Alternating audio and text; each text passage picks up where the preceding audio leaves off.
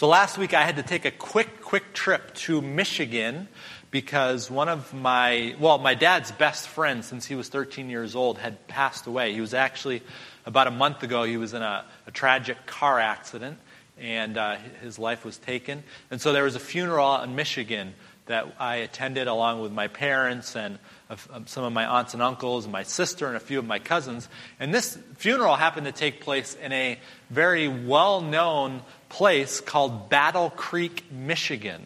Now, some of you may have heard of this place for various reasons.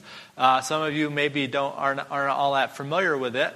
But Battle Creek, Michigan used to be sort of the epicenter of the Seventh-day Adventist Church. It's actually where the denomination was first formed and officially recognized as a denomination. And one of the interesting things that is there in Battle Creek is that there is a particular cemetery that is there. We're going to be talking about death quite a bit today, if you don't mind. We've already talked about it a little bit this morning.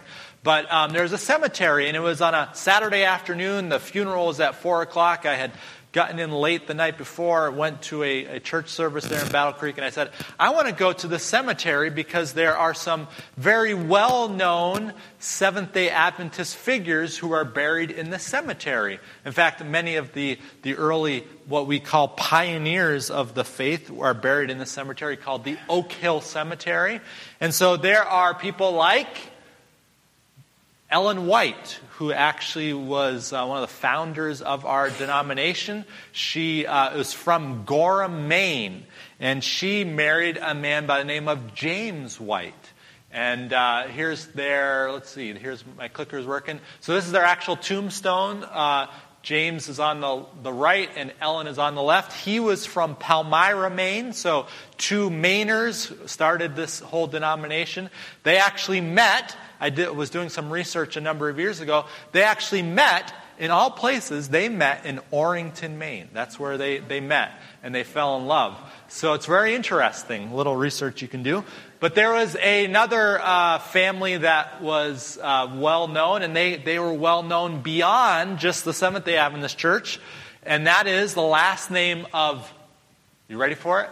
You see the name there on the bottom? Kellogg. This plot was right next to the Ellen and James White plot. Kellogg, you may know, there's two brothers. One was named John Harvey Kellogg.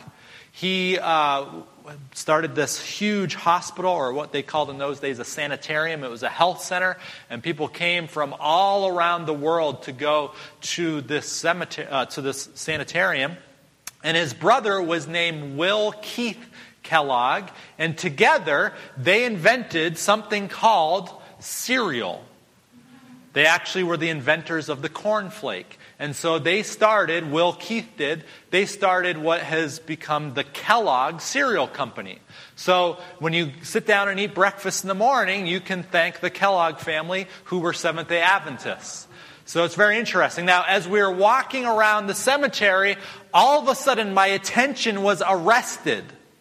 Because there, a little ways from the Kellogg and the White grave sites, was this ginormous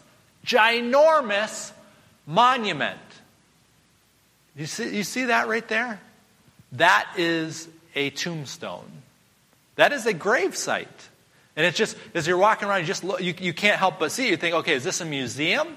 Or is this some sort of memorial? And if you can't see it on this picture, but I snapped a picture of it, this is actually the grave site of a man by the name of C.W. Post. You ever heard of him? He started, check this out, Battle Creek is like the center of cereal. He started the Post Cereal Company. He had come to Battle Creek to go to the sanitarium that John Harvey Kellogg had started. And as he was there, he was impressed with the food that they offered because they were serving really healthy food, including the cornflakes and all these other cereals and stuff. And he became impressed and inspired, and he decided to start his own cereal company called the Post. He was not Seventh-day Adventist as far as I know. Yeah. He started something that actually this is kind of an inside joke, but many Seventh-day Adventists like to drink. It's called Postum. That comes from C.W. Post. It's a veggie coffee. But anyway, but as I looked at this tomb, I thought to myself, why would you need such a huge tombstone? Like, to think that you, and I don't know Post, I never knew him, I don't know much about him. I do know that, tragically, he actually took his own life. That's how his life came to an end. But to think that in death, this guy was a millionaire, to think that in death, you would still need something as ginormous and big as that to memorialize the greatness of your life. It was very, very sobering as I reflected on that. I want to spend a few more minutes this morning just very quickly looking at a parable that Jesus, I would say, in this parable, he promotes what would be the great reversal. I'm going to call it that this morning, the great reversal. And it's taken once again from the Gospel of Luke. We've been going through this series. This is now the fourth time we've been on this topic. The series called Blessed Are the Poor. And as we've noticed throughout, especially the book of Luke, Jesus makes such a huge deal about this disparity between rich and poor. The temptation that you and I might have is to think to ourselves, well, it's a good thing that I don't have a place in this whole parable, or I don't have a place in this story, I don't have a place in this series, because I am neither rich nor am I poor. And so we might get comforted into thinking, well, this doesn't apply to us. But one of the greatest temptations that we have within Christianity, especially here in the West, is to enjoy a very beautiful middle-class Christian experience. And that's just as challenging to our faith as it is to if we were just filthy rich. But notice what Jesus says. We pick it up in the book of Luke, and this is from chapter 16. Now, what I failed to include in the slides up here is the verse that immediately precedes what we're going to start looking at in verse 14 are these words. And they're taken from verse 13. So just pause with me before you check that out. But Jesus had just told a parable, and then he ends a parable with these words. He says, "No servant can serve two masters. For either he will hate the one and love the other, or else he will be loyal to the one and despise the other." He says, you cannot serve God and mammon. That word mammon is an old word for just stuff, for material possessions, for wealth. He says, you can't serve those two masters. And so Luke goes on to remark, he shares this observation. He says, now the Pharisees what were they? Lovers of money. The Pharisees were lovers of money, also heard all these things. And they derided him. They made fun of him. They're like, what are you talking about? You can't serve both. And he said to them, you are those, now remember this little expression, we're going to return to it. He says, you are those who justify yourselves before men, but God knows your hearts. For what is highly esteemed among men is an abomination in the sight of God. These are strong words. We sometimes, it's popular in many circles to extol the virtue and the wisdom of Jesus and the meek and mild and gentle and gracious Jesus. And we say, if you could just give us Jesus, leave all that religion out of it. But Jesus has some very strong words, doesn't he? He says that what is highly esteemed among men is an abomination in the sight of God. The law and the prophets were until John. Since that time, the kingdom of God has been preached. Now check this out, and everyone is pressing into it. Jesus was proclaiming the kingdom and his ways of operating, and people were crowding in, they were leaning in, they were pressing in, they wanted a part of it. And he says, it is easier for heaven and earth to pass away than for one tittle of the law to fail. Whoever divorces his wife, now I have to place a little caveat here, because it seems to me like Jesus, in a way that I'm not quite comprehending at this point, but I'm still trying to milk it. Jesus is like taking all of a sudden a little detour, and then for like one verse, he takes this little detour, and then he comes back to his main point. So if you have any ideas as to why he goes here, you let me know, okay? But he goes on to say this, whoever divorces his wife and marries another commits adultery, and whoever marries her who is divorced from her husband commits adultery. That's the part where I'm like, I'm not sure how this fits in. So again, we can have that conversation later. But then he goes back to the main point about riches. He says, now there was a certain rich man. Now the parable before started out this way as well. So Jesus is hammering this again and again and again. There was a certain rich man who was clothed in purple and fine linen, and he fared sumptuously every day. But there was a certain beggar named, what was his name? Lazarus. That is actually another name for the Hebrew name Eleazar, which literally means God is my help. So many have identified that this is the only parable that Jesus actually uses a literal name, and they postulate that the reason he uses it is to bring that message out, that God is my help. So he had this beggar named Lazarus, and he was full of sores, who was laid at his gate, desiring to be fed with the crumbs which fell from the rich man's table. Moreover, the dogs came and licked his sores. This man is just out on his luck, isn't he? So it was that the beggar died and was carried by the angels to Abraham's bosom. The rich man also died and was buried, and being in torments in Hades, he lifted up his eyes and saw Abraham afar off and Lazarus in his bosom. Then he cried and said, Father Abraham, have mercy on me, and send Lazarus, that he may dip the tip of his finger in water and cool my tongue, for I am tormented in this flame. But Abraham said, Son, remember that in your lifetime you received your good things, and likewise Lazarus evil things, but now he is comforted and you are tormented. And besides all this, between us and you there is a great gulf fixed, so that those who want to pass from before here to you cannot, nor can those from there pass to us. Then he said, I beg you therefore, Father, that you would send him to my father's house, for I have 5 brothers, that he may testify to them, lest they also come to this place of torment. Abraham said to him, They have Moses and the prophets. Let them hear them. And he said, No, Father Abraham, but if one goes to them from the dead, they will repent. But he said to him, If they do not hear Moses and the prophets, neither will they be persuaded, though one rise from the dead. So let me just get the caveats out of the way very, very quickly here at the beginning, okay? Because we need to clear up some things. True or false, Jesus is in this parable giving his audience a theology of the afterlife. Is that what Jesus is trying to do? He's saying, I'm talking about all this wealth and the poor and all that, but I think what I'm going to do right now is just pause and just do an exposition on what happens after you die. You think that's what Jesus is doing here? If we were to conclude that, this would be the conclusions that we would draw from this parable here. We would conclude these things. Number 1, those in heaven are in Abraham's bosom. That's what it says. That's when Lazarus goes to heaven and he's there in Abraham's bosom. Abraham's going to have a big bosom if all of us are going to get there, right?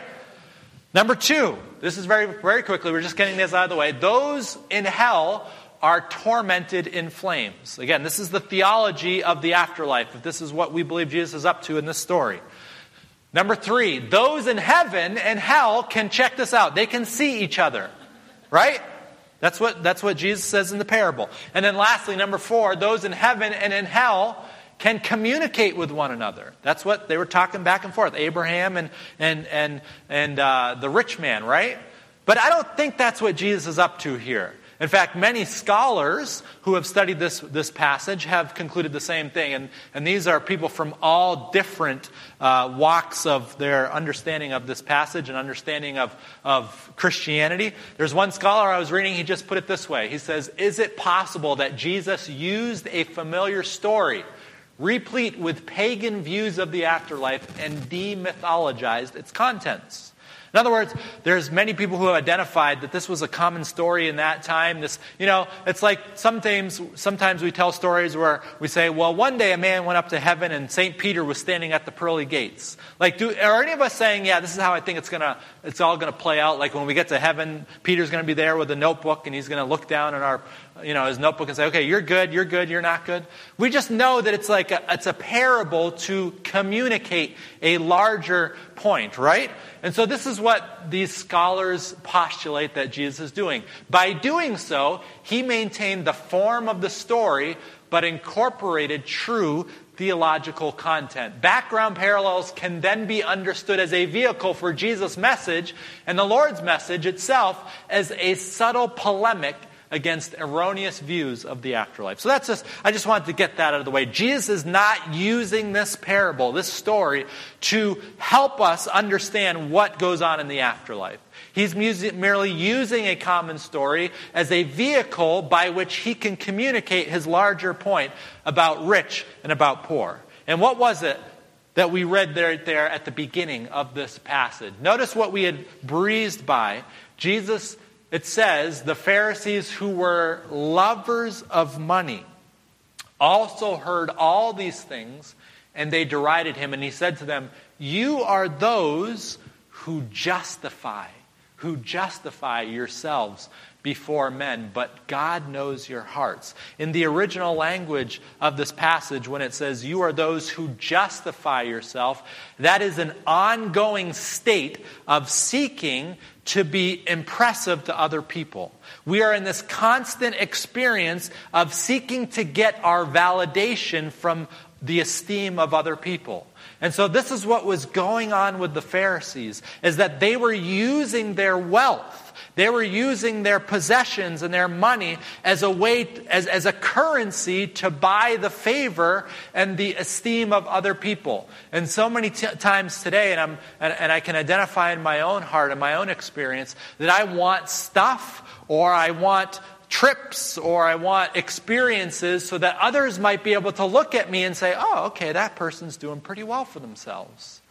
Because I do not have my standing with God as it should be, and so I'm trying to impress others in the process. Jesus goes on to say, for what is highly esteemed among men is an abomination in the sight of God. There's another version that put it this way, you are always making yourselves look good. You're always making yourselves look good. But God sees what is in your heart. The things that most people think are important are worthless as far as God is concerned. You know, he tells this parable where, again, we just read, where the rich man is there communicating with Abraham, and he's trying to persuade Abraham. And Abraham says, you know what? You already had your reward. You got what was coming to you. You received your great reward during your lifetime. He said, you put all of your value, all of your hope, all of your heart into what went on during your lifetime. You experienced all the richness of this world because, again, they were driving for the value of the approval and the esteem of other individuals. You ever heard this expression? I remember a number of years ago I was at Andrews University and there was a chapel speaker named Tony Campolo. And I'd mentioned Tony Campolo before, but he's done a lot of work for the poor, and he's a sociologist. And he put it this way, and I'm sure you've heard this from either him or others, but he put it this way, we buy things we don't need with money we don't have to impress people we don't like. Isn't that how it goes a lot? We buy things we don't need with money we don't have to impress people we don't like. Because, again, if you and I are not grounded in the gospel, in the good news of Jesus Christ, if we are not understanding that our value comes from not the things that we produce or the money we have or the houses we own, but if we understand that our value comes in the estimation of God, we will search for it anywhere else, everywhere else. We will search for it in the approval of others, the esteem of others. We will constantly be like chasing after it in the views of other people. And so Jesus he's inviting us. I think he's inviting us to understand the true nature of his kingdom, the value that he places on things of this world, and that is we are the most valuable things in the universe. And so if we understand that, we don't have to experience this great reversal. Now, I have to tell you, when I read this parable, I would like Jesus to wrap it up in a nice little bow and him to leave us with hope and for him to say, you know what, but just believe and everything will be all right. He doesn't leave it like that, does he? There's this stark contrast, as I said, this great reversal of fortunes. Where the rich man is now, unfortunately, experiencing what he reaped, and the poor man is in the kingdom of God, and he's being treated like royalty. And again, I wish I could just say, you know what? It's all good, it's all nice, and Jesus bring home a nice gospel appeal at the end where, he's going to say, well, God loves you anyway. That's not how the story leaves us. The story doesn't leave us there. The story just leaves us with no resolution other than this rich man wanting God to work on his behalf. And basically what God says, well, it's too late. It's too late. He said, even if one were to be raised from the dead, if your brothers don't embrace what Scripture teaches, the law and the prophets, that's what he's referring to. If they don't believe what's written there in the Word, that there's even one could be raised from the dead, there's nothing God can do for you. Does that leave you a little despondent? As I mentioned before, very few of us, maybe there's a few of us here, but very few of us are ever going to reach the type of earning potential that C.W. Post reached. I doubt that any of us are going to be billionaires.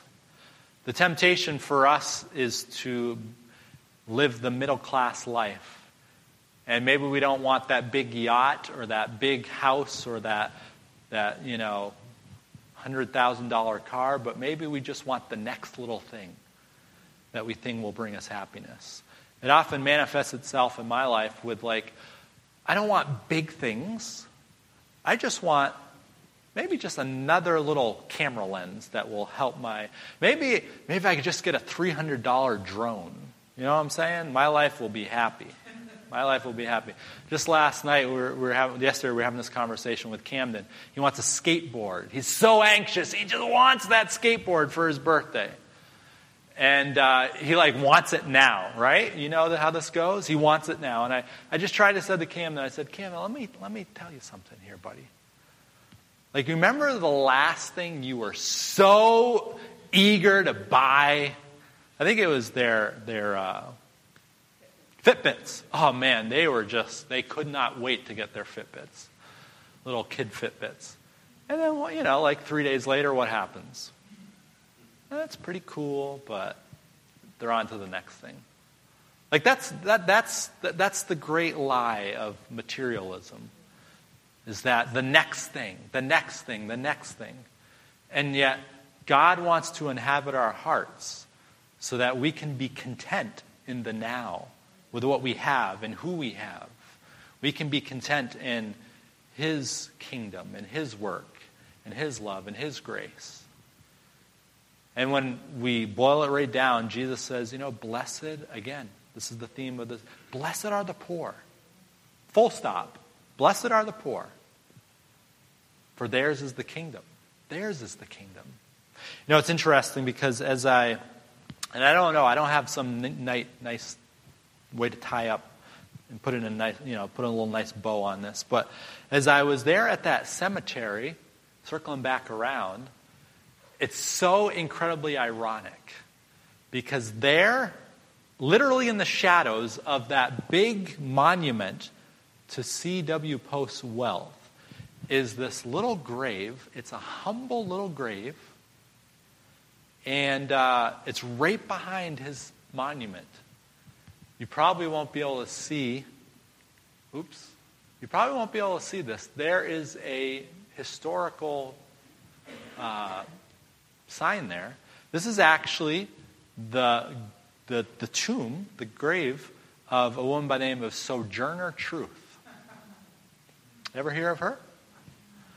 She, of course, was one of the more influential and important figures in the abolition of slavery. A humble little lady who was born in New York into a slave family. And she had things that should not be mentioned done to her as a young slave. And fortunately, when she got to be a little older, she was granted her freedom.